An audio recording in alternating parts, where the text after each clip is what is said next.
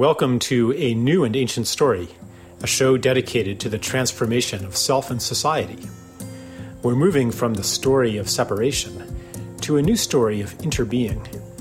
We explore it all: technology, spirituality, agriculture, healing, economics, politics, ecology, relationships, education, because the changes that are gathering today will leave no aspect of our world untouched.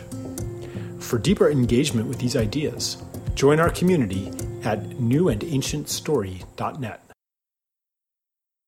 All right. I thought I'd start with a story.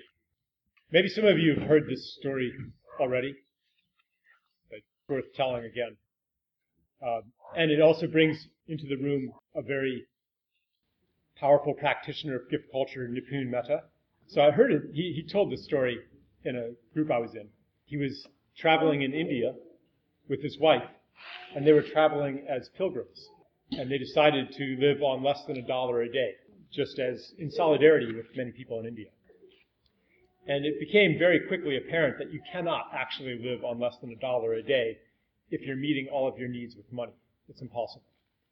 So they had to rely on the generosity of strangers as they were traveling.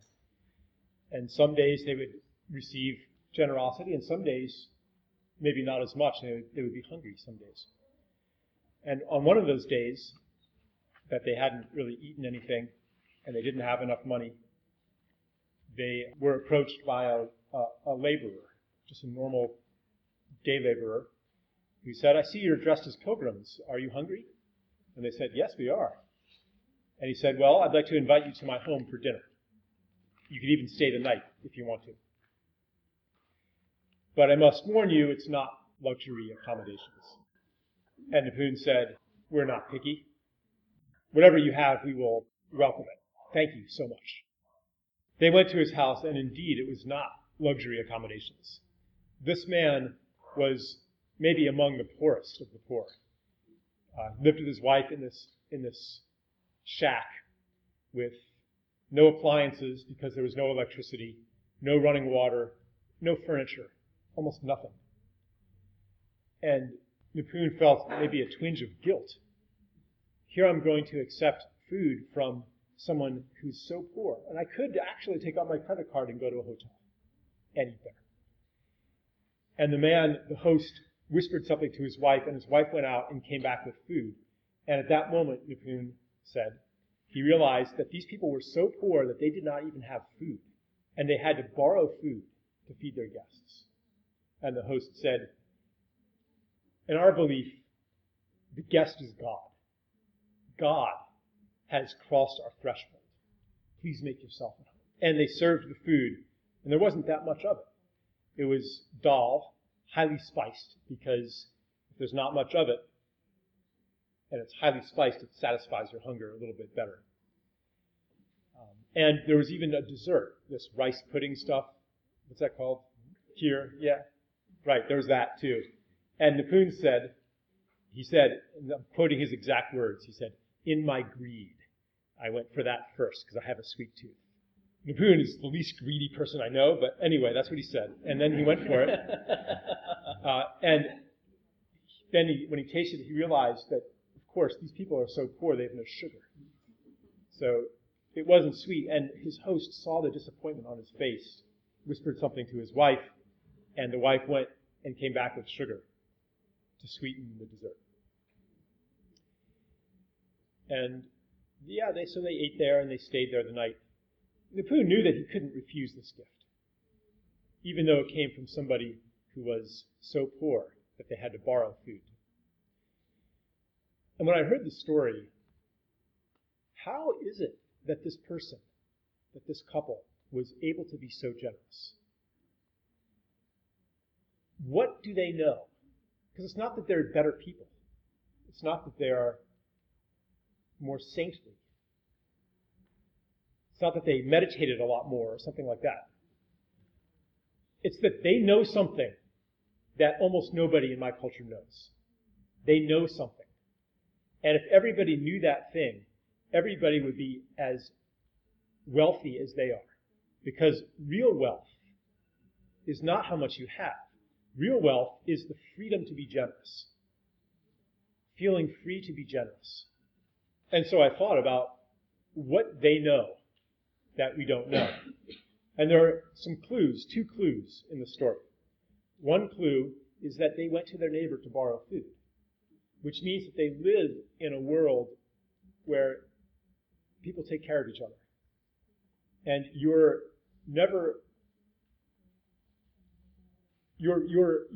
the whole community's wealth is your wealth, in a sense. And the second thing was that phrase, God has crossed our threshold. They live in a world that's alive everywhere, populated by gods.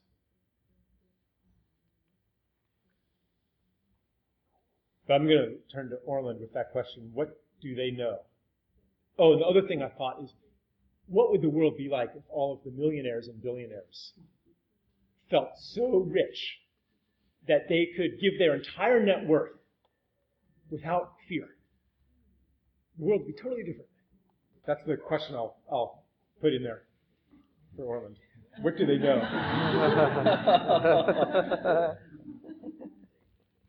Appreciate your sharing this story to bring our friend Nupun into the community here. Someone like that family knows the source. Knows the source. Now, what source of what? And often we think source being something or some process beyond me, beyond my time. And that could be true as well. But the source exists within the human will. If I'm willing, if I can make myself willing, I can become the source. Because that is what the source wants of us, willingness. If I withhold, the source dies or becomes diminished. If I will, the source becomes abundant. And it moves from invisibility to visibility, from spirit to mind. And if we're really, really, really, really willing, we will create out of nothing the way the source does. Matter comes from nothing.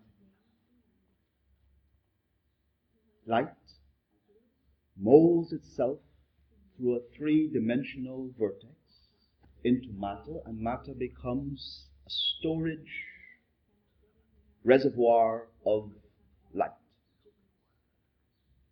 free energy. So abundance becomes something. For the moment that we could acknowledge the sacredness of that thing and bring into our inner life the sacred that is in the thing. The thing itself is a transmitter of the power that we are to experience from the source. But I'm not to grasp on the thing.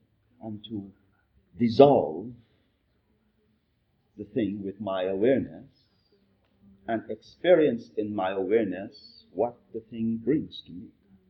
Matter brings gifts to us, but we have to take the gift out of it, receive the gift out of it. Everything that physically exists is teaching us how to participate in creation.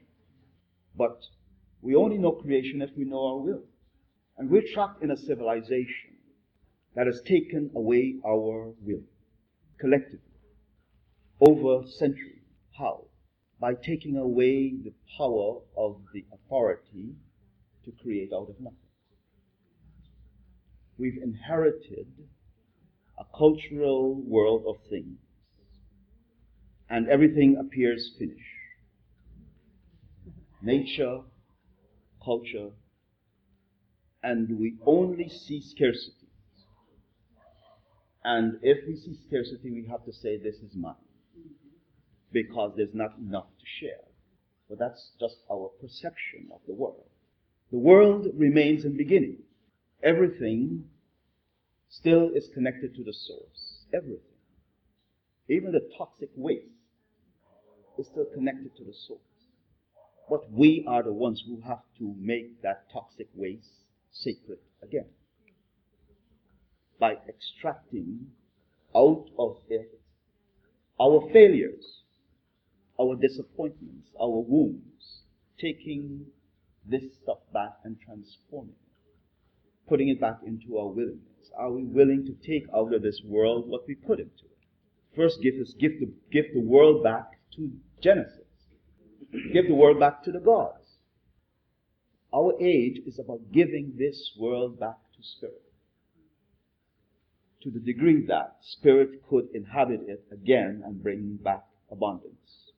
We cannot create abundance with things. There are no amount of things that will generate abundance. No amount of money will ever generate abundance. Abundance is connection to the source. And what it does, it allows us to evolve our own generosity to the future.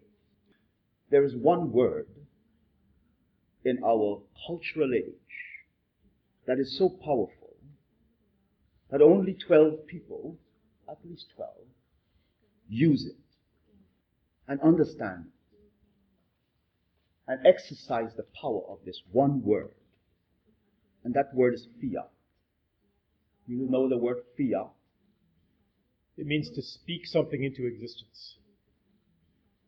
In the books of Genesis, God said, "Let there be light." And there was light. That's fiat. And we've always asked, how is money created? And some of us, some years ago, sitting in conversation about the exploration of futures of money, and this question was asked, how is money created? And people talk about all the mechanisms and the trades, and we said, no. Only a few people have the authority to say, let there be money. Just that word. Let there be money. And it's created. And everyone else of us have to work, steal or borrow to get the money. We don't have the power in our speech to say, let there be money. And it comes into being. Now, this is a thing. As much as we want to change the world, we don't want to accept that to be true. You know, I've heard economists saying, that's not true. And I said, go trace the source of your money, and you will come to find the people who don't need money. Their word is so powerful that they don't use money for anything.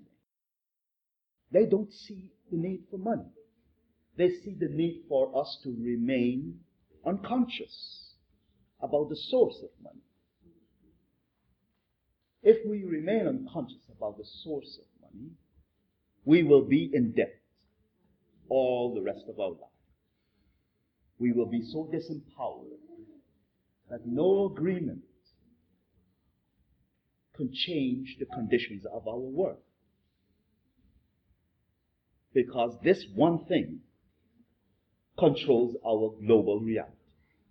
But it's taken from the idea of the gods, who have the authority to say, let there be something, and it's created out of nothing. Money is our collective belief that someone else's word has more power over our lives and future. That we reassign our will to live in that existence without questioning the source of that authority. First gift is for us to recover our will and the word and the agreements of that power to reassign our wealth back into our collective consciousness. It is not a thing. It is an inner decision that you and I together represent the field in which the gods participate in creation, and exercise their gift to our mutual love for our futures, that we no longer live with the dependency of something that is scarce. It is not a new system. It is not a new idea. It's actually an old idea that we are recovering. The power of language, the power of light, the power of love, the powers of mutual agreement. When a human relationship is formed, like a man and a woman, a child can come into the world. When a relationship is formed for love, futures can come into the world. It is not that we have to have a different idea. We have to have reverence for what the human being has in each of our lives. The kind of reverence that the story says. If the guest comes, God comes with them. If the child comes into the world, the future comes with them. If we speak the truth, light comes into the world again. And the truth is, we need each other to change the world, to heal the world, to bring abundance into the world. We don't need more money. We need each other's word. And then what happens? We begin to remember the power to participate in Genesis. Because the world is not finished. It will never be finished. It remains in beginning. And the beginning is the power of our intentions to utilize our will to contribute what the will can give in our age, and do this great work. The U.S. Secret Service says this about the U.S. dollar and the U.S. economy and the U.S. empire, that the greatest risk to national security is not terrorism, is whether we believe the money is real or not. The greatest risk is whether we believe the money, the currency, is real or not. If we think it's not real, the empire collapses. This is the biggest national security threat of our age. Not nuclear war, not terrorism, but the global belief that someone else's authority has more power over our lives. And that's why we have to host the Spirit in each of us. Regardless of what we have to share it, because that is our abundance. And if we have nothing, share that as well. I might maybe try to translate some of those things into other language, because one thing to understand when you listen to Orland, he's communicating on multiple levels simultaneously. And even if your mind kind of follows the logic a little while, and then you don't understand for a while, and then you come back and understand another piece. On another level, you're receiving the communication of the cadence and intonation, the voice and not the words, in other words. The voice communicates more than the words. So don't worry if you lost the thread at certain points. One thing, I could probably almost take every sentence and talk a lot about each sentence that Orland said. But one thing that came to me, so immersion in the money world as we know it, and in the commodity economy, and the economy of finished products products that require a tremendous amount of coordination of labor and specialization to produce. Immersion in that teaches us a false view of reality. It accustoms us to believing that the fundamental power of creation lies in authorities to whom we've given our power. So to re-enter the world of gift, in a way, is to take back that authority and to re-inhabit a world in which the creative power is freely available to everybody. In the Matrix, the world-destroying machine, creative power depends on how much control you have over other people and how much control you have over nature. So if you have, for example, a lot of fossil fuels at your disposal, then you can create big things. You can knock down forests. You can level mountains. You can dig big pits in the ground.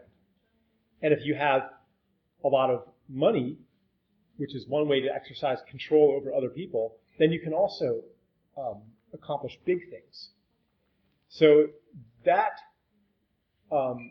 exporting of power to those who have this control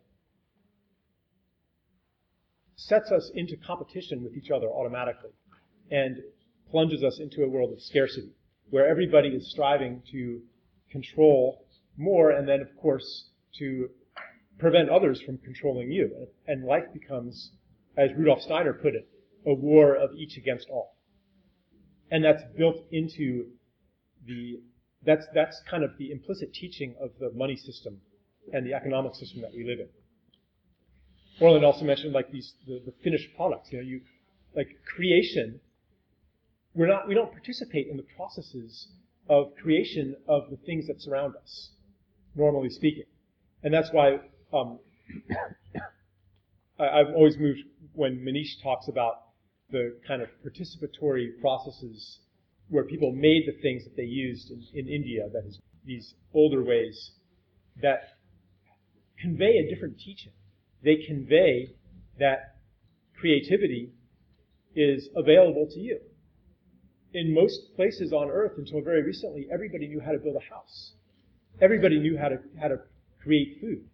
Everybody knew everything, how to make music, how to make song, how to make fun. Everything that was important to life was something that everyone had access to. But now we have a system where we are dependent on all of these things. And so that teaches us that we do not have access to the fundamental creative power. So thinking about let there be light, or thinking about the creative power of speech, which is available to everybody, you don't have to know how you're going to create the thing that is created through you. You don't have to have an instruction set, a formula, a recipe for getting from point A to point B. But that doesn't mean that you can just say, let there be pink fluffy unicorn in this room. Hey, I said it, Orland, why isn't it there? It only works if you're speaking the truth. So when God said, let there be light, he was speaking the truth. So in order to create with the power of words, you have to become aware of what's true. And the truth is not something that we create. But we can perceive it.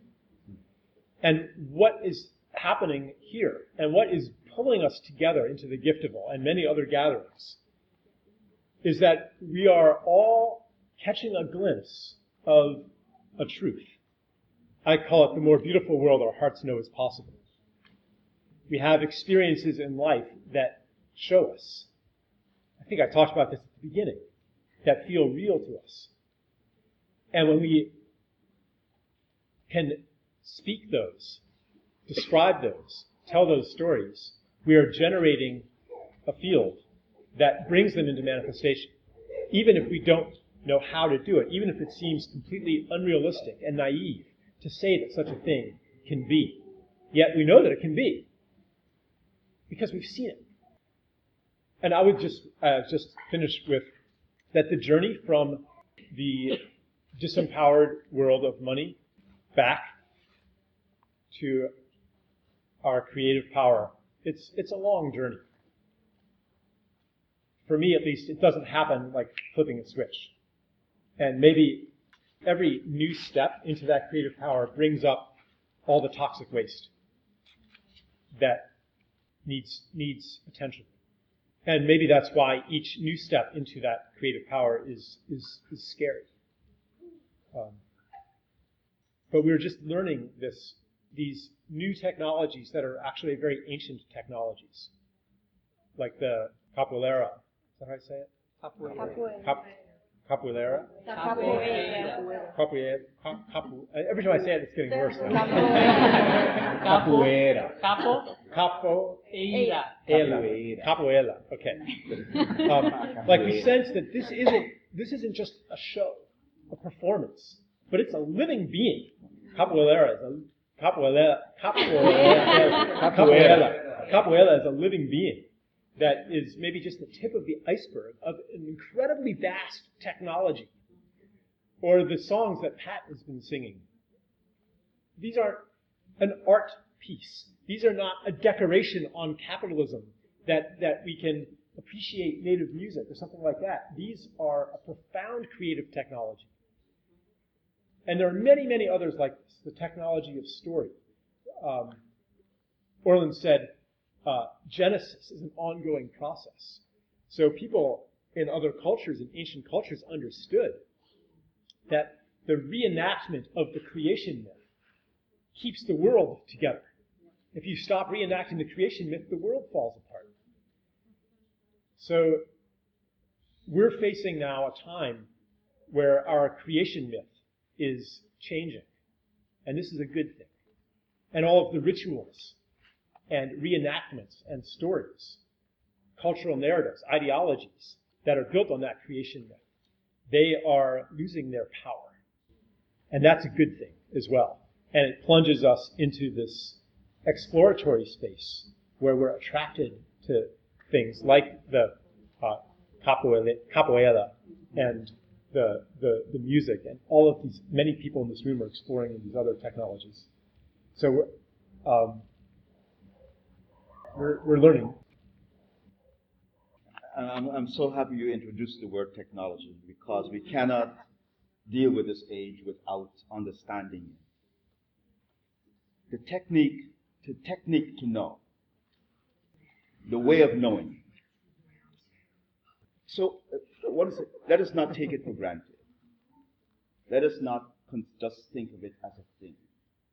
It is another way of knowing how to move energy from one plane of reality to another. There's simple technologies that transmit information the way that these phones and internet does. Who listens to it? How does technology work?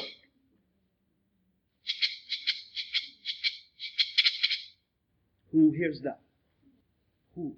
When we think that we've lost the meaning of sound and light and all of that, the body remembers. This is ancient. We have become the technologists because not just of the age of making things, the age of what is in here. We transmit information from vast distances. We've created a global age because of how we were born and what we were born with. We have not listened and accessed our own technologies, the information, the way of knowing self, to understand the physics and the metaphysics of our own existence is part of our age, because we will have to be able to transmit energies to activate this new vibrational field for our world.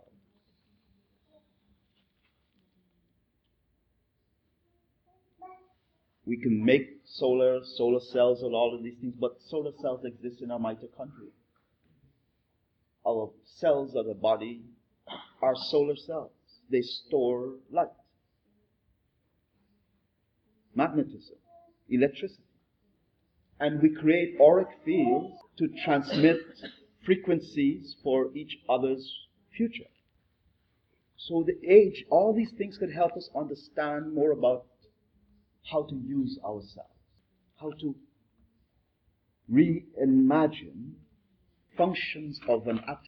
And this is the powerful thing about it. Energy follows thoughts.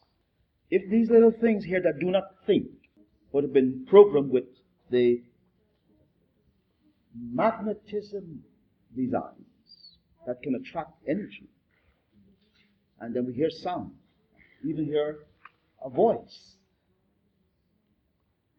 Imagine if we can activate the more intelligent form of this. The future of these things are already here. The artificial intelligence is just a disembodiment of our own hope that something else will help me be me. Right. It's not that the internet is going to save us by making us all one and unifying us. It's that it reminds us of a function that we need to recover. There's nothing that we'll ever create that's not already here as some form of energy. And so part of the exercise of getting in this conversation, I think, is to really give attention and intention to our well-being at a level in which our well-being not just give us fear and challenges and wounds out there to then figure out how I'm going to earn a living, but to really live from within and to put out into the world the future that's in me, in you. The technologies that have to be born out of self-knowledge. And so these doesn't stimulate another kind of hope, another kind of what we're going to work on. Because thinking creates not just things, but beings. Human beings, and beings that allow us to share fields of conversations more accurately. And we owe each other that much as a kind of ritual. So yes, maybe we invite some of your thoughts. Could you give us some examples of collective wealth or commonwealth which has been commoditized? Because I think there is a trap. For example, thinking on, especially in Europe, on health services or education services, which many people stick to them because they are public and they are free. But they actually have destroyed a lot of collective wisdom and wealth and have turned into a commodity which is free but still is a commodity that someone else gives you. So could you articulate a bit on those big things that we have turned into commodities, or in your opinion? The questions about the conversion of wealth, social wealth, into commodity. So, for example, the culture of mutual aid gets converted into insurance. In that favela, no one has insurance. But if your house falls down or something, all your neighbors will come and help you build it again. So that's a ripe market for insurance products. Or another cultural wealth is wise advice. And that can get converted into coaching or psychotherapy. So those are some examples.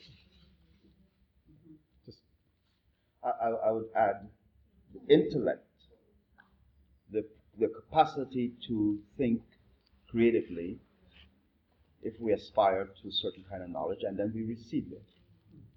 We think it's mine. We call it intellectual property. So whatever I'm thinking, we have a whole range of protections for my thinking. Well, the process of the have and have-nots in a certain way, or not knowing, is not so much, is not a real.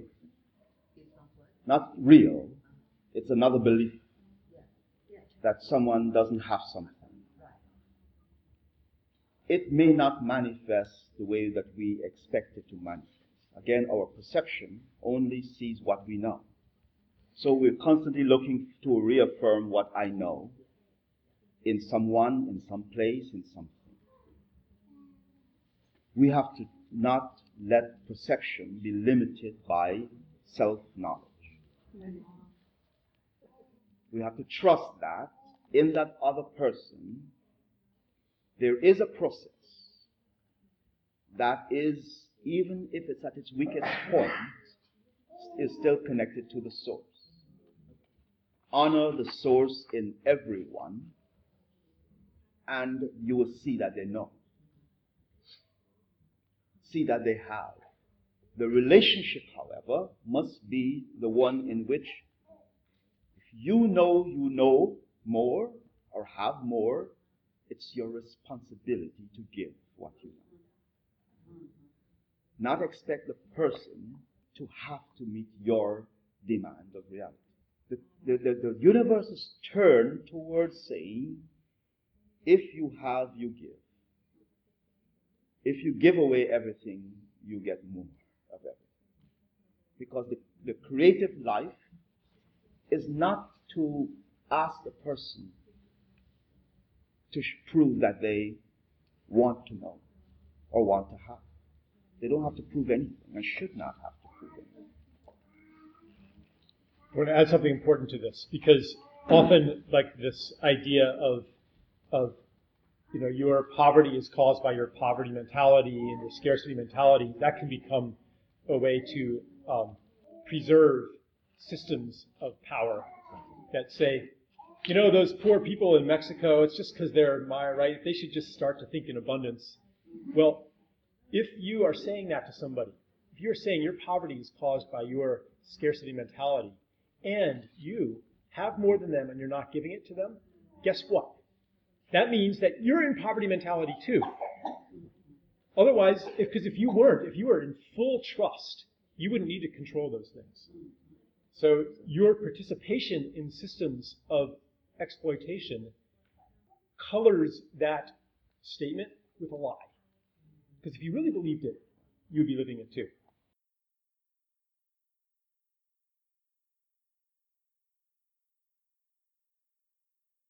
Orland, you mentioned about taking power back to the community, but then we make community. And I think if you take it one step further, it's always taking power back to yourself. And I find that, and giving that, of course, what I'm wondering is, how do we get people to understand that empowerment and be safe to support that they can do that? And not kind of think, but I personally think that ego is a big thing in this, that I can demonstrate my status in being able to be empowered and giving that, as opposed to it not being an ego-based paradigm. Because we are status-driven animals. How do we connect those two together without them being separate from each other? The ego-drivenness is necessary because we have to become the bearer of the will. We're not fully egoistic yet. We're still limited in our definition of the ego. And it's like feeling myself, feeling my own suffering, That's what the ego feels now. The real ego feels other people's suffering. The real ego, the developed ego, feels someone else's suffering. They feel someone else's need, feels someone else's future and potential. And the real developed ego makes the sacrifice necessary for that person to fulfill their life. That is the status of development. And we have examples of that. We were talking about Mahatma Gandhi.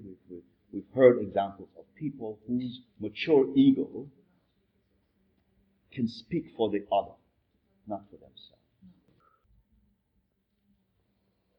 Reminds me of a little story that Mark Dubois told me at Finhorn. He's an environmentalist, and he spoke of this battle that they waged to save a river from having a dam built on it. You know, pristine ecosystem was going to be flooded, and so they fought the dam every way that they could. Lawsuits, petitions, direct action, chaining themselves to the bulldozers, everything they did, and nothing worked. And they built the dam, and they destroyed the river. And he said it was so painful that they could not bear to even see each other again after that defeat. So painful. But he said, it was like, he said, that was the last dam built in America. And he feels like it had some connection. I guess I told the story at our gathering that our failures are our prayers. Because it's like God is watching and saying, you say you want to stop dam building. You say you want to create a community. You say you want to scale gift up to the corporate realm. You say you want to do these beautiful things. Do you really mean it? Do you want that enough to do it in the face of obstacles? Do you want it enough to do it in the face of people telling you you're naive? Do you want it enough to do it in the face of the impossible? So our obstacles and our impossibilities that we face are a clarifying process that let us know that we're actually serious about that, and let that which is beyond ourselves also know that we're serious about that. I was wondering if you might be able to speak to the role that the unconscious plays in us moving to a gift culture and a gift consciousness. We've inherited genetics, psychology. We've inherited our cultural frameworks. When we don't know what we've inherited, we can call that the unconscious. And it comes into function by the circumstances that we're in. And so part of this time, this age, is our collective unconscious. So I didn't make all the things that's happening in the world. I inherit my existence and what I'm experiencing. But I also have to make conscious, why am I alive now? It's not an answer that you're going to get.